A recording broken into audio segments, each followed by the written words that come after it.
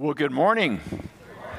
Welcome, and if you are new, we are really, really glad you have joined us today. My wife and I will be out at the info booth afterwards. Come by and say hi to us.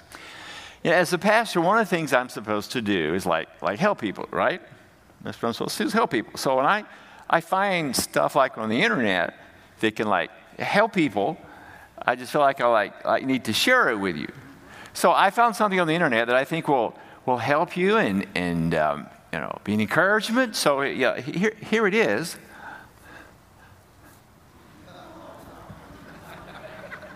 Are you encouraged? No, you hardy Canadians. Do I need to go to the next slide to get that out of the way? Yep. Okay, I'll go to the next slide then. I had to do that. If you are in the educational field or you have been in a class of a good teacher will practice something called learning readiness. It's kind of self-explanatory. It kind of readies you to learn. So a good teacher will build into their lesson some tools and techniques and principles so that you are best primed to learn, because teaching does not happen just because something is said. Teaching happens when students learn.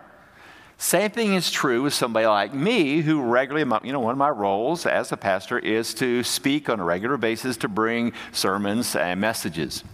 So that's why when I begin a message, oftentimes I will give you the big idea. That's one of these learning readiness ideas. What it does, it actually, as you give that big idea, it kind of warms up the neurons so that you're really ready to receive the information and insight about that topic. Some passages are really easy to find the big idea. They just boop, plop right out. Sometimes passages are a little more difficult to find that big idea. Now, we're in the book of Mark. We started last week. This particular passage, the first few verses of the book, I found it a little difficult to come up with a really cogent, really snappy, big idea. So here's the big idea. Mark 1 through 8 includes some really good stuff we're going to learn about. How's that for creativity? Some really cool stuff. All right, now I'm going to kind of tease that out a little bit. We're going to see in this passage today 4 persons that point to 4 spiritual insights. They all start with P, by the way, that lead to 4 questions to consider. In fact, when you think about questions, that's another one of those kind of learning readiness ideas. Somebody counted up the number of questions in the Bible and Gospels that Jesus asked. They counted over 300. So apparently questions are pretty important. That's why oftentimes I will ask some questions. Now, to set us up, we're going to watch a little short clip from the Bible Project guys. They've put together some really great videos that summarize the book, and we're going to see some of these clips as we go through this series. So watch this short clip now. The Gospel according to Mark. It's one of the first accounts of the life of Jesus, and our earliest historical traditions link this book to a Christian scribe named Mark, or John Mark. He was a co-worker with Paul and a close partner with Peter. And in fact, an ancient church historian named Papias, he recalls that Mark had collected all of the eyewitness accounts and memories of Peter and then shaped them into this account. But Mark didn't just randomly throw the pieces together. He's carefully designed this story of Jesus. In the first line of the book, Mark makes this claim about Jesus. It's the beginning of the good news about Jesus, the Messiah, the Son of God. Now, what's interesting is that this is the only time Mark is going to tell you what he thinks. For the rest of the book, he's going to influence you by simply putting Jesus' actions and words in front of you and showing you how other people react to him. Now, Mark's designed the story of Jesus as a drama with 3 acts. The first one set in Galilee, the third one is set in Jerusalem, and the second act shows Jesus on the way from one place to the other. And each of the acts focuses on a repeated theme. So in Act 1, everybody's blown away by Jesus, and they're wondering, who is this Jesus? In Act 2, it's the disciples who are struggling to understand what it means for Jesus to be the Messiah. And then in Act 3, we watch the surprising paradox of how Jesus becomes the Messianic King. Okay, so that's a good setup to kind of get our focus going here. So let's go back to this big idea from last week. I want to review. That's one of the ways that you can learn, by reviewing. That's one of the encouragements I've given to you as you come and you're part of our series to review the previous week. So last week, what we saw was stepping back from Mark before stepping in will best prepare us to maximize the impact from the book's message. And I basically gave you an introduction. We looked at 4 components last week. We did a quiz, and I gave out some prizes. And the grand prize was a can of sardines. The young lady over here sat in the 3rd row. I gave it to her, and she did not look real excited that she won that prize. Anyway, we also saw another clip, and this is a screenshot of another video by these guys. Then we looked at what I call the bird's eye view. This is a picture of New York City. You can imagine a drone's view looking down. That's kind of what we did. Then I gave you some suggested next steps. And those suggested next steps are around something called the 3 learning R's. I encourage you to do this, and I will continue to do that. Read the passage.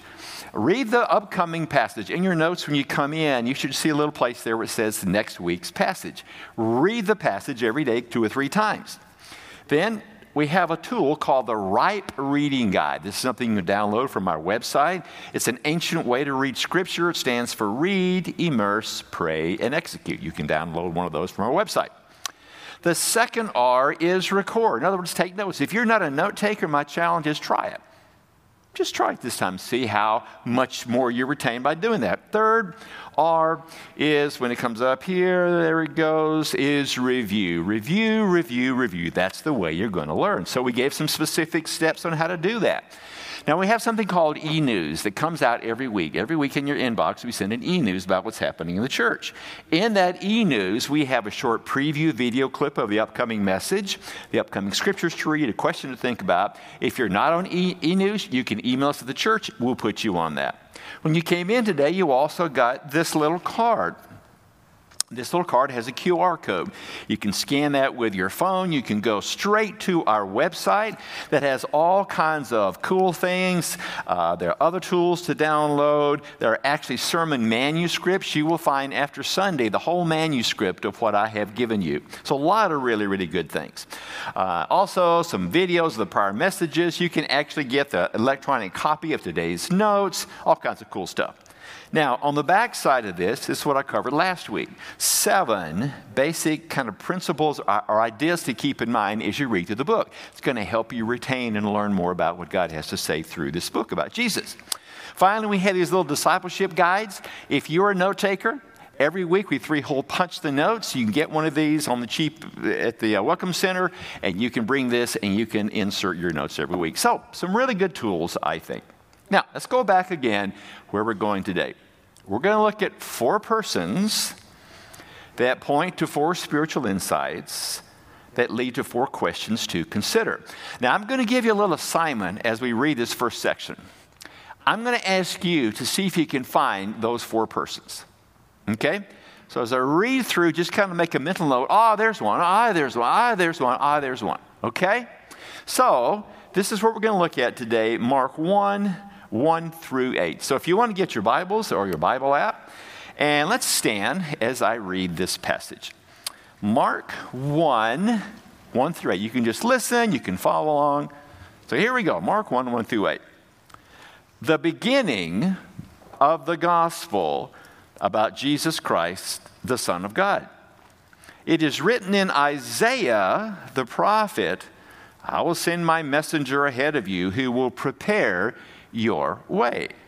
A voice of one calling in the wilderness, in the desert rather. Prepare the way for the Lord, make straight paths for him. And so John came, baptizing in the desert region and preaching a baptism of repentance for the forgiveness of sins. The whole Judean countryside and all the people of Jerusalem went out to him, confessing their sins. They were baptized by him in the Jordan River. John wore clothing made of camel's hair with a leather belt around his waist, and he ate locusts, he ate grasshoppers, and wild honey.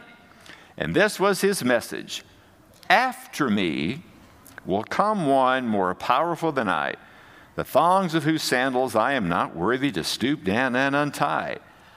I baptize you with water, but he will baptize you with the Holy Spirit. Okay, you can have a seat. All right, so let's just a little feedback from you guys. So let's see if we can find these four people, if you found them. What was one? Jesus. All right, yeah, that's good. That's the main one. Who else? John the Baptist. Who else? Isaiah. Who's the fourth one? Holy Spirit. Yes, I know that's a little tricky there, but Holy Spirit is a person. We'll talk more about him in a minute. So those four persons were Jesus, Isaiah, John the Baptist, Holy Spirit. Good job. Very good job there. Now, I'm going to give you the kind of concept of the word that relates to each of these. I said a moment ago, they start with P. Jesus, his preeminence. Isaiah, prophecy or prophecies.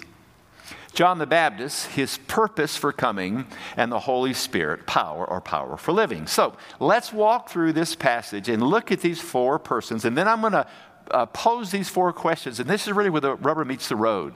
I'm going to ask you to consider those questions this next week. Okay, here we go.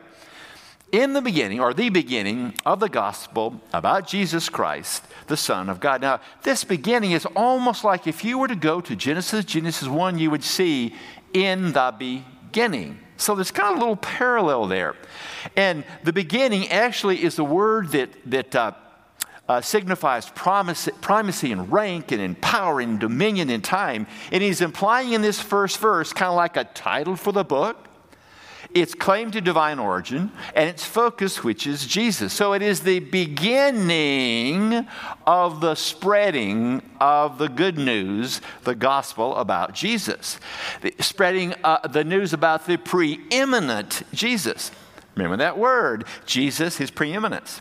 Now, we actually kind of get an idea, this whole thing of preeminence, when we look at how Mark used words or names for Jesus. He used names like teacher and rabbi, Son of Man, Son of God, Messiah, those kind of names. And when you look at Jesus' names, all of those point to Jesus' preeminence. So let's take these apart here. Let's look at Jesus. The name Jesus is actually the Greek form, the New Testament was written in Greek, of the Hebrew form name Joshua. We named our son Joshua, which means God is salvation. This was the name that the angel revealed to Jesus' human father, Joseph, to name Jesus. And in naming him that, he described his mission. Here's what Matthew 1 says. You are to give him the name Jesus, because, he describes his mission next, because he will save his people from their sin. So that's Jesus. Now, what about Christ? And this is not Jesus' last name like Charles Stone, but it's a very important name. It's the Greek word for the word anointed. If you go back in the Old Testament, there were three groups of people that were anointed for service: prophets and priests and kings. So kings would be commissioned when they started their kingship by anointing. So God would anoint these three groups of people, or people in those groups, for special tasks. Jesus, however, is the ultimate anointed one, King, capital K, which really has behind it the Hebrew word Messiah, which means Messiah, which means the people were longing for the Messiah. The long-awaited, perfect, anointed King chosen by God to save us from our sins. Now, another one was the Son of Man. When you read through the Gospels, you'll see Son of Man. It was actually Jesus' self-described name. He used that name for himself, his self-proclaimed title. And this title actually did not exist until Jesus used it for himself. Now, notice something here. The beginning of the Gospel about Jesus Christ, the Son of God, the Son of Man. Now, actually, Son of God and Son of Man are similar. If you were to nuance the two, Son of Man would relate more to Jesus' humanity, perfect. Son of God more to his divinity. But whenever you see like the Son of God or the Son of Man, it means that Jesus is the unique man. He is what one scholar said it this way. He's a unique representation of the human race. He's not merely a human being. He is the human being, the true man. So, Son of God, Son of Man, kind of interchangeable. Another key word here, the word gospel. We saw this last week. The gospel means good news. Now, when you study the Bible, what you do is you look at, okay, how were words used in that culture? whether of the Old Testament time or New Testament time. This word was used in a secular sense. It's the word euangelion, and it means good news. And oftentimes this word was used when two warring nations were fighting each other, and these guys won, and because they won, that was called good news. And so you had a messenger that would be at the battlefield. His nation won, and he would run back and tell the king and the people back in town, "Hey, we won." That is good news. However, when it was used in the ancient world, it was plural, like, and I'm going to kind of mess with the English language here, good newses, okay? Those were good newses, plural. This one here, I'm going to use a different color, is the gospel. The good news means singular. It's a singular good news, which this good news is over all these other kinds of things that might qualify for good newses. Okay?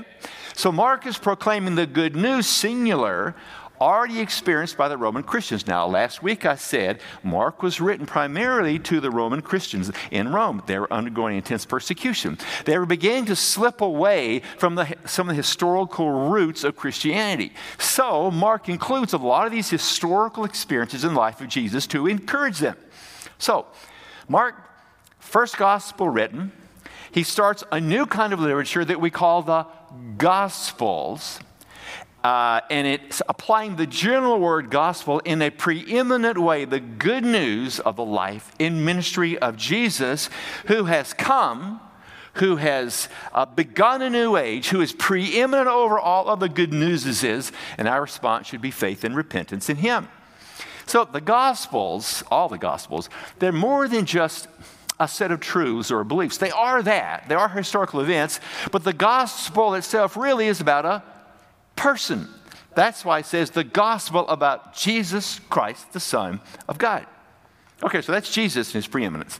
Let's go to the next one, Isaiah. It is written in Isaiah the prophet, "I will send my messenger." Remember the messenger that would come from the battlefield? He's a messenger. Well, John the Baptist, same thing too. "I will send my messenger ahead of you who will prepare your way. A voice of one calling in the desert, prepare the way for the Lord, make straight paths for him."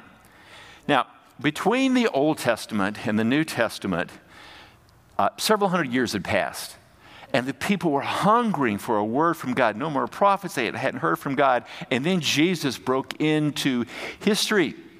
And the prophets, they made all these prophecies. In the Old Testament, this particular prophecy here is written in Isaiah the prophet. It's really kind of a combination of three different prophecies from the Old Testament. The primary one comes from the book of Isaiah. And what prophets would do, they would foretell the future. And by doing so, it shows us how Jesus is linked to the Old Testament. God began his work on the people of Israel, outlined in the Old Testament. He completed his work on the person of Jesus Christ that we see in the New Testament. Now, last week I mentioned that the primary audience of Mark were not Americans, were not Canadians. They were non-Jews. They were Gentiles. So these Gentiles that were hearing this message were not as familiar as a Jew would have been. A Jew would have read the Old Testament scriptures. They would understand some of these things. So what Mark does, he uses a little phrase to communicate to these non-Jewish people who don't have understanding about Jewish history to emphasize this is authoritative. And here's the phrase used in that culture, in writing. It is written. So what he's saying is, what I'm about to say here, this has authority. Now, notice something else here. He uses way not once, not twice, but three times. Similar thing. Pass here. He is basically saying that the ultimate way to God is the path of Jesus. Another name for Jesus. See if you can pick that one up here. It's Lord. It was a term used by the early church to describe Jesus. Now, let me step back here a little bit. One of the primary objective reasons to believe the gospel, to believe in Christianity, is the fact of prophecies. Let me put it in perspective here a little bit. Remember, prophecies were told by the prophets that foretold the future. In the Old Testament, there are some 60 prophecies and 270 ramifications that were fulfilled in Jesus that we find in the Gospels. Now, for those of you who are math experts, you'll like this. There's something called probability. Probability is the chance that something would happen. If you just take these 60 prophecies, no, let's not take 60, let's take 8. The probability that someone at a future time, hundreds of years later, would fulfill just 8 prophecies, okay? You understand what I'm saying? Just fulfill 8 prophecies. The probability is this number, and I'm going to kind of count backwards so we can kind of know what that number is. It's this. It's hundreds, thousands, millions, billions, trillions, quadrillion. 1 in 100 quadrillion chance that one person could fulfill 8 prophecies. That is pretty big. Now, let me put that in perspective. Yeah, I'm an American, and I went to seminary. Cheryl and I met in Texas. Texas is a really big state. Either Texas or Alaska are the biggest states. But anyway, here's what 1 in 100 billion. Oh, by the way, the chance of it getting struck by lightning, 1 in 250 million, okay? So just imagine the big state of Texas. And the Canadian government just really wants to help out the U.S. And they give the states enough toonies to cover the state of Texas 2 feet thick. Okay? Got that picture? That's a lot of toonies, right? 2 feet thick, state of Texas. One of those is marked with a red X. Okay? Red X. Then they're all stirred up. Okay? All stirred up. And then like Nadina, okay? So Nadina is picked. This is Nadina right here. She is picked to go pick one of those coins. The chance that she would pick one of those coins in all of Texas, one marked coin, 2 feet thick, is 1 in 100 quadrillion. So you see, folks, believing in Christianity has sound historical basis. It has objective truth to believe in Christianity, verifiable historical truth. It is a faith of thinking people. Now, certainly it takes faith. Certainly, I'm not discounting that at all. But it's not just a blind leap in the dark. There are sound historical bases that you can base your belief in Christianity on. Okay, let's go back to the scripture here. And so John came, baptizing in the desert region and preaching a baptism of repentance for the forgiveness of sins. John wore clothing made of camel's hair, leather belt around his waist, and he ate locusts and wild honey. Now, who in the world is John the Baptist? Well, let me give you a little history of John the Baptist. His mom was named Elizabeth. Elizabeth was a relative of Mary, the mother of Jesus. Elizabeth was married to Zechariah. They were really old. They didn't have kids.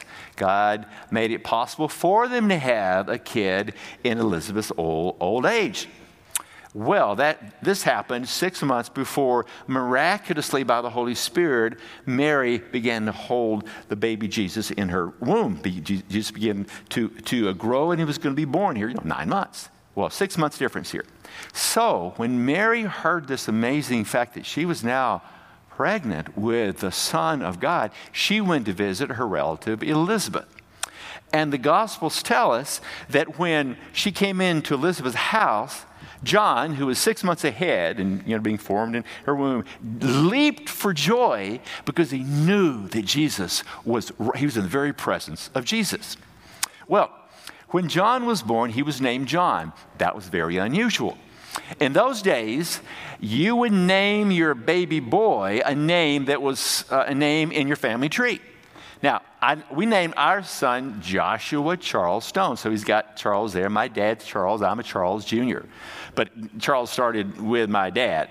So, it's kind of common today, but we're not required. But it was really unusual because an angel told Zechariah to name him John. So they knew, oh my, this boy is going to be very, very special. Became an adult. He went into the desert to preach. Now, when we think of the desert, what do we usually think of? This kind of desert, right? This wasn't the kind of desert he went into. Around Palestine, it's more like this. Scrubby bushes, there's water some places. You can eke out a living. But he went there and he preached there at the Jordan River. And he had assumed the dress of another prophet, Elijah, that wore this kind of crazy dress. Now, he was not going to get an award for how he dressed. It says that he wore these kind of really rough clothes, and he ate grasshoppers. I guess it tastes like chicken. I don't know. But he ate grasshoppers, ate honey, and he preached repentance. Now, scholars say he may have taken a vow, a Nazirite vow. A Nazirite vow would be when a man took a vow, he would not eat alcohol, he would not enjoy the niceties of life because he had a higher call by God. That was what a Nazirite vow would be. So great self-discipline, eating grasshoppers, all those kind of things. So for sure, John was not making a fashion statement here. He wore this camel's hair robe, which was pretty scratchy. Really poor people, that's what you would wear. And instead of fancy belts, the really rich people like really fancy belts, it was just a piece of rope or leather. That was all it was. Very, very, very simple. His dress was quite a contrast to the refined dress of the religious elite. And really what he was doing, this was a protest against the godlessness and self-serving materialism of his day. It was really a call to those people who came out to hear him preach, to turn from sin. Now, where he preached, in the wilderness, remember, it was in the wilderness where he preached, it was actually kind of a reminder to the Jewish people who came out to hear him preach of what had happened when they escaped Egypt. It was like a reenactment, leaving Egypt, going into the desert. So people would leave their towns and they would go in the desert to hear John preach. He was ultimately put in jail and was killed. All right. Here it says, the whole Judean countryside and all the people. Now, it doesn't mean like every person there. It's kind of like, we'll say like everybody was there. That's kind of what he's saying here. All the people of Jerusalem went out to him, confessing their sins. They were baptized by him in the Jordan River. Now, one scholar said there were so many people that made this trek out in the wilderness that maybe up to 300,000 were baptized. So a lot of people were prepared for the coming of Jesus. Now, here's where he did it. Here's a map of Israel. Okay, this is Israel right here. Here is Jerusalem. Here is the Sea of Galilee. South of the Sea of Galilee is the traditional place of his baptism ministry. Now, why was he so effective? I think one of the ways is people wanted to come out. They wanted to see somebody who was on fire for God. He embodied his message. He embodied what he was saying. People would come out and they would see this man just lit up for God. That was one of the reasons why so many people came out to hear him preach. And here's what he preached. A baptism of repentance for the forgiveness of sins. Now, what does the word repent mean? Anybody have an idea? Just turn. It's turn from. Okay. It's kind of an about face. It fundamentally means a change of mind, altering your understanding about something, which implies a rational decision. Not primarily emotional, although when we come to faith, there is that emotional content, certainly. But the New Testament uses this fundamental word repentance in a very deep way. It means this. Here's what it means. Here's what repentance means. It means turning from sin and turning to Jesus. Repentance is turning from sin and turning to Jesus. That's basically fundamentally what it means. And God's direct response, when we turn from our sin and we place our faith in Jesus, his response is he forgives us. He gives us new life. Now, this baptism was quite radical. Now, I want you to imagine you lived in that day and time and you're a Jewish person, okay? And let's say your friend was a Gentile, non-Jewish person, and his friend wanted to become a Jew. Well, they had to go through this ritual process, and one of the things that the Gentile had to do to become a Jew was to get baptized. So that was kind of like, yeah. But for a Jew to get baptized, this was really radical. John's baptism focused on repentance from sin, just as generations before had been separated from Egypt. When they went through the waters of the Red Sea, John was preaching kind of a spiritual exodus as they were baptized, symbolically picturing their separation from sin. So they go out, they make this day trip, they go out where John the Baptist is preaching, and he preaches against sin and their duplicity. They fall into conviction, and they go get in line to get baptized. That's what was happening out there. The New Living Translation puts it this way. He was in the wilderness and preached that people should be baptized to show as evidence of that they had repented of their sins and turned to God to be forgiven. Now that was the first part of John's message. Repent. He preached repentance and people came out and turned from their sin. But there was a second part, and the second part is more of an ultimate spiritual baptism. It says in verse 7, and this was his message. After me will come one. Who is that one that he's talking about? Jesus, yeah. One more powerful than I, the thongs of whose sandals I'm not worthy to stoop down and untie. I baptize you with water, but he, that is Jesus, will baptize you with what? The Holy Spirit. And that's that fourth person, the Holy Spirit. So he's saying, so great is this one coming. Like in those days, when you walked on the dusty roads, you get dirt and dust on your toes and your feet. And you go into a wealthy person's house, and the servant would unbuckle your thongs and got to wash your feet. That's what servants did. And John said, I'm below that. I'm not even worthy enough to untie Jesus the belt, the buckles, or his shoes. I'm not even worthy to do that. That points to his humility. And it also points that, okay, I understand now there's a changing of the guard. It's not John the Baptist. John the Baptist, was preparing the way, but now it's Jesus. He must increase, I must decrease. So this new baptism refers to New Testament baptism. How many of you were in our saw our outdoor baptism 3 or 4 weeks ago? Okay, several of you. Listen, you missed something. It was amazing. We baptized 19 people. It was really, really cool. Baptism, we actually have, if you're new, underneath that floor over there, there's a baptismal pool. We baptize people inside, when it's bad weather, but outside when it's good weather. Baptism is really important. It is not salvific. By that I mean it does not save you, it does not forgive you, but rather it pictures that you have been forgiven. And by the way, if you have not been baptized, really need to be. It's a really important thing. We're going to see in the next couple of weeks, Jesus being baptized is one of the reasons as an example for us to be baptized. So John the Baptist is saying this. He's saying, I am drenching you with water, but that's external. But there is one who is going to come to drench you with the Holy Spirit, which is internal. Now, as you follow kind of the biblical history, we have the Gospels, then we have the book of Acts. The book of Acts tells us the formation of the early church and when the Holy Spirit came that we call Pentecost. At that point, we begin learning more about who the Holy Spirit is. Now, the distinction is not this.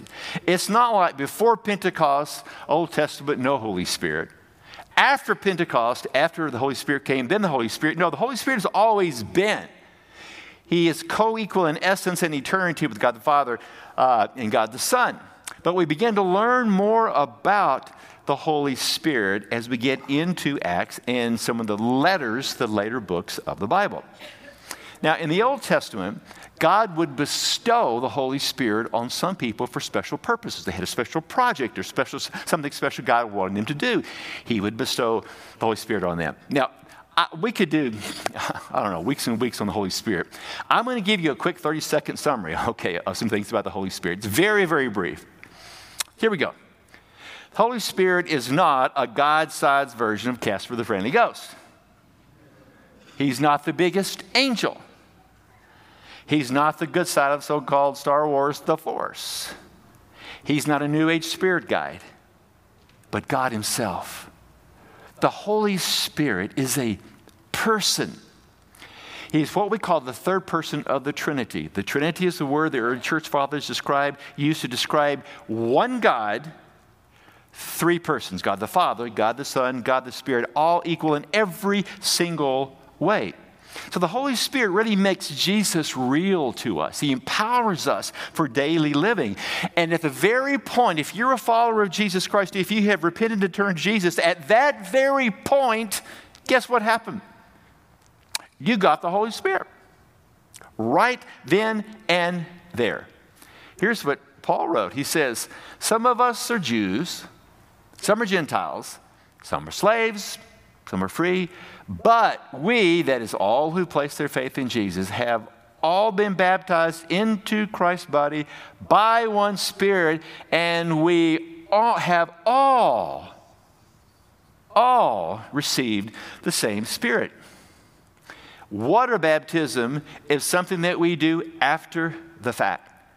Spirit baptism is a one-time act that occurs at the very moment you place your faith in Jesus. We all have the equal measure of the Holy Spirit. We do. However, some people, because they're more yielded to the Lord, their walk is more consistent, they experience more of His power and more of His grace and more of His peace.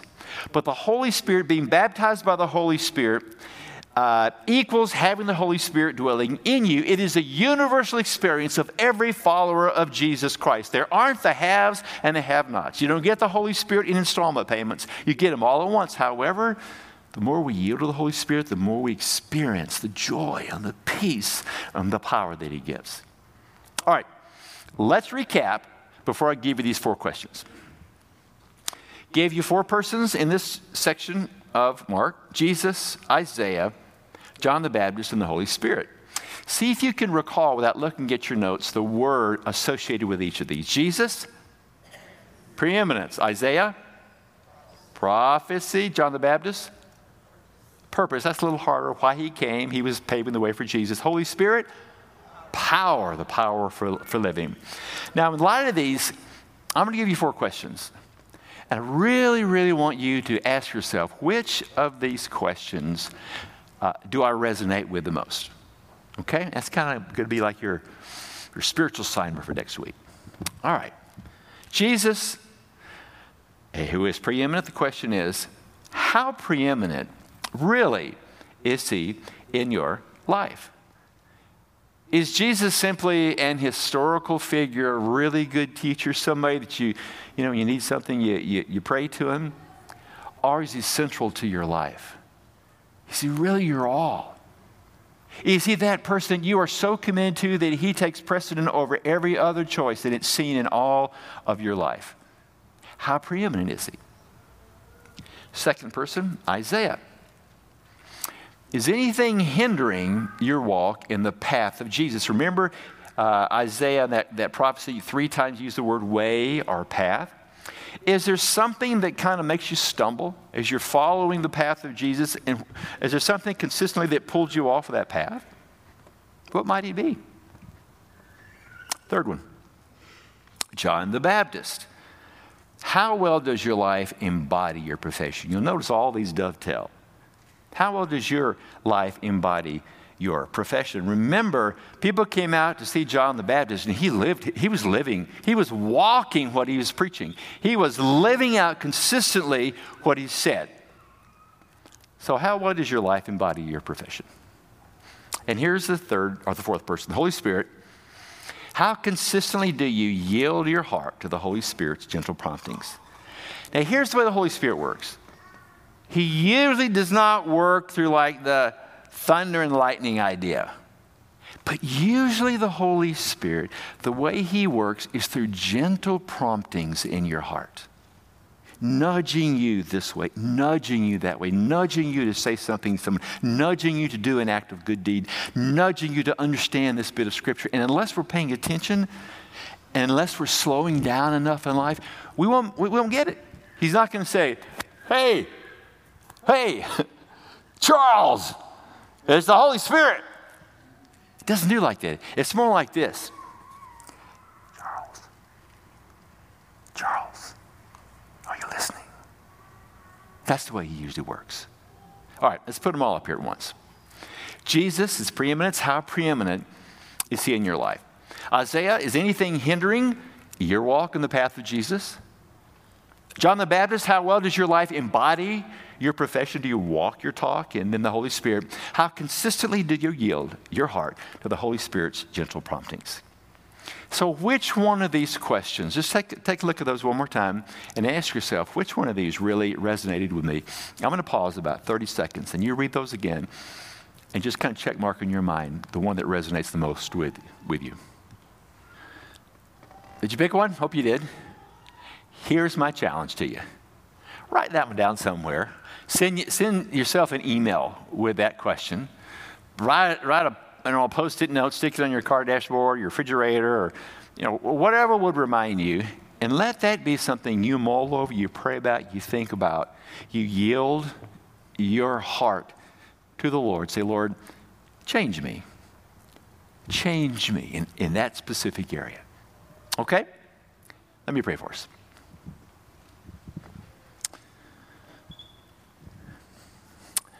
Heavenly Father, we thank you for the Gospels. We thank you for the Bible. We thank you, Lord, that in the Old Testament we have these prophets who prophesied about the work and life of Jesus. We thank you that in Jesus these prophecies have been fulfilled. We thank you, Lord, that Christianity is a faith for thinking people. It is based on historical truth. And Lord, as we have teased out the implications of these for people mentioned in this passage, my challenge to all of us was to honestly ask ourselves which one of those questions most resonated. And I pray that your Holy Spirit would bring that question to mind to every person who made a choice about one of those questions. May your Holy Spirit bring us to a deeper walk with you, because we're pausing to think about these kinds of things. And before I close this prayer, you may be out there and you never trusted Christ. You never repented, that is, turned from your sins and turned to Christ. Jesus did all the work.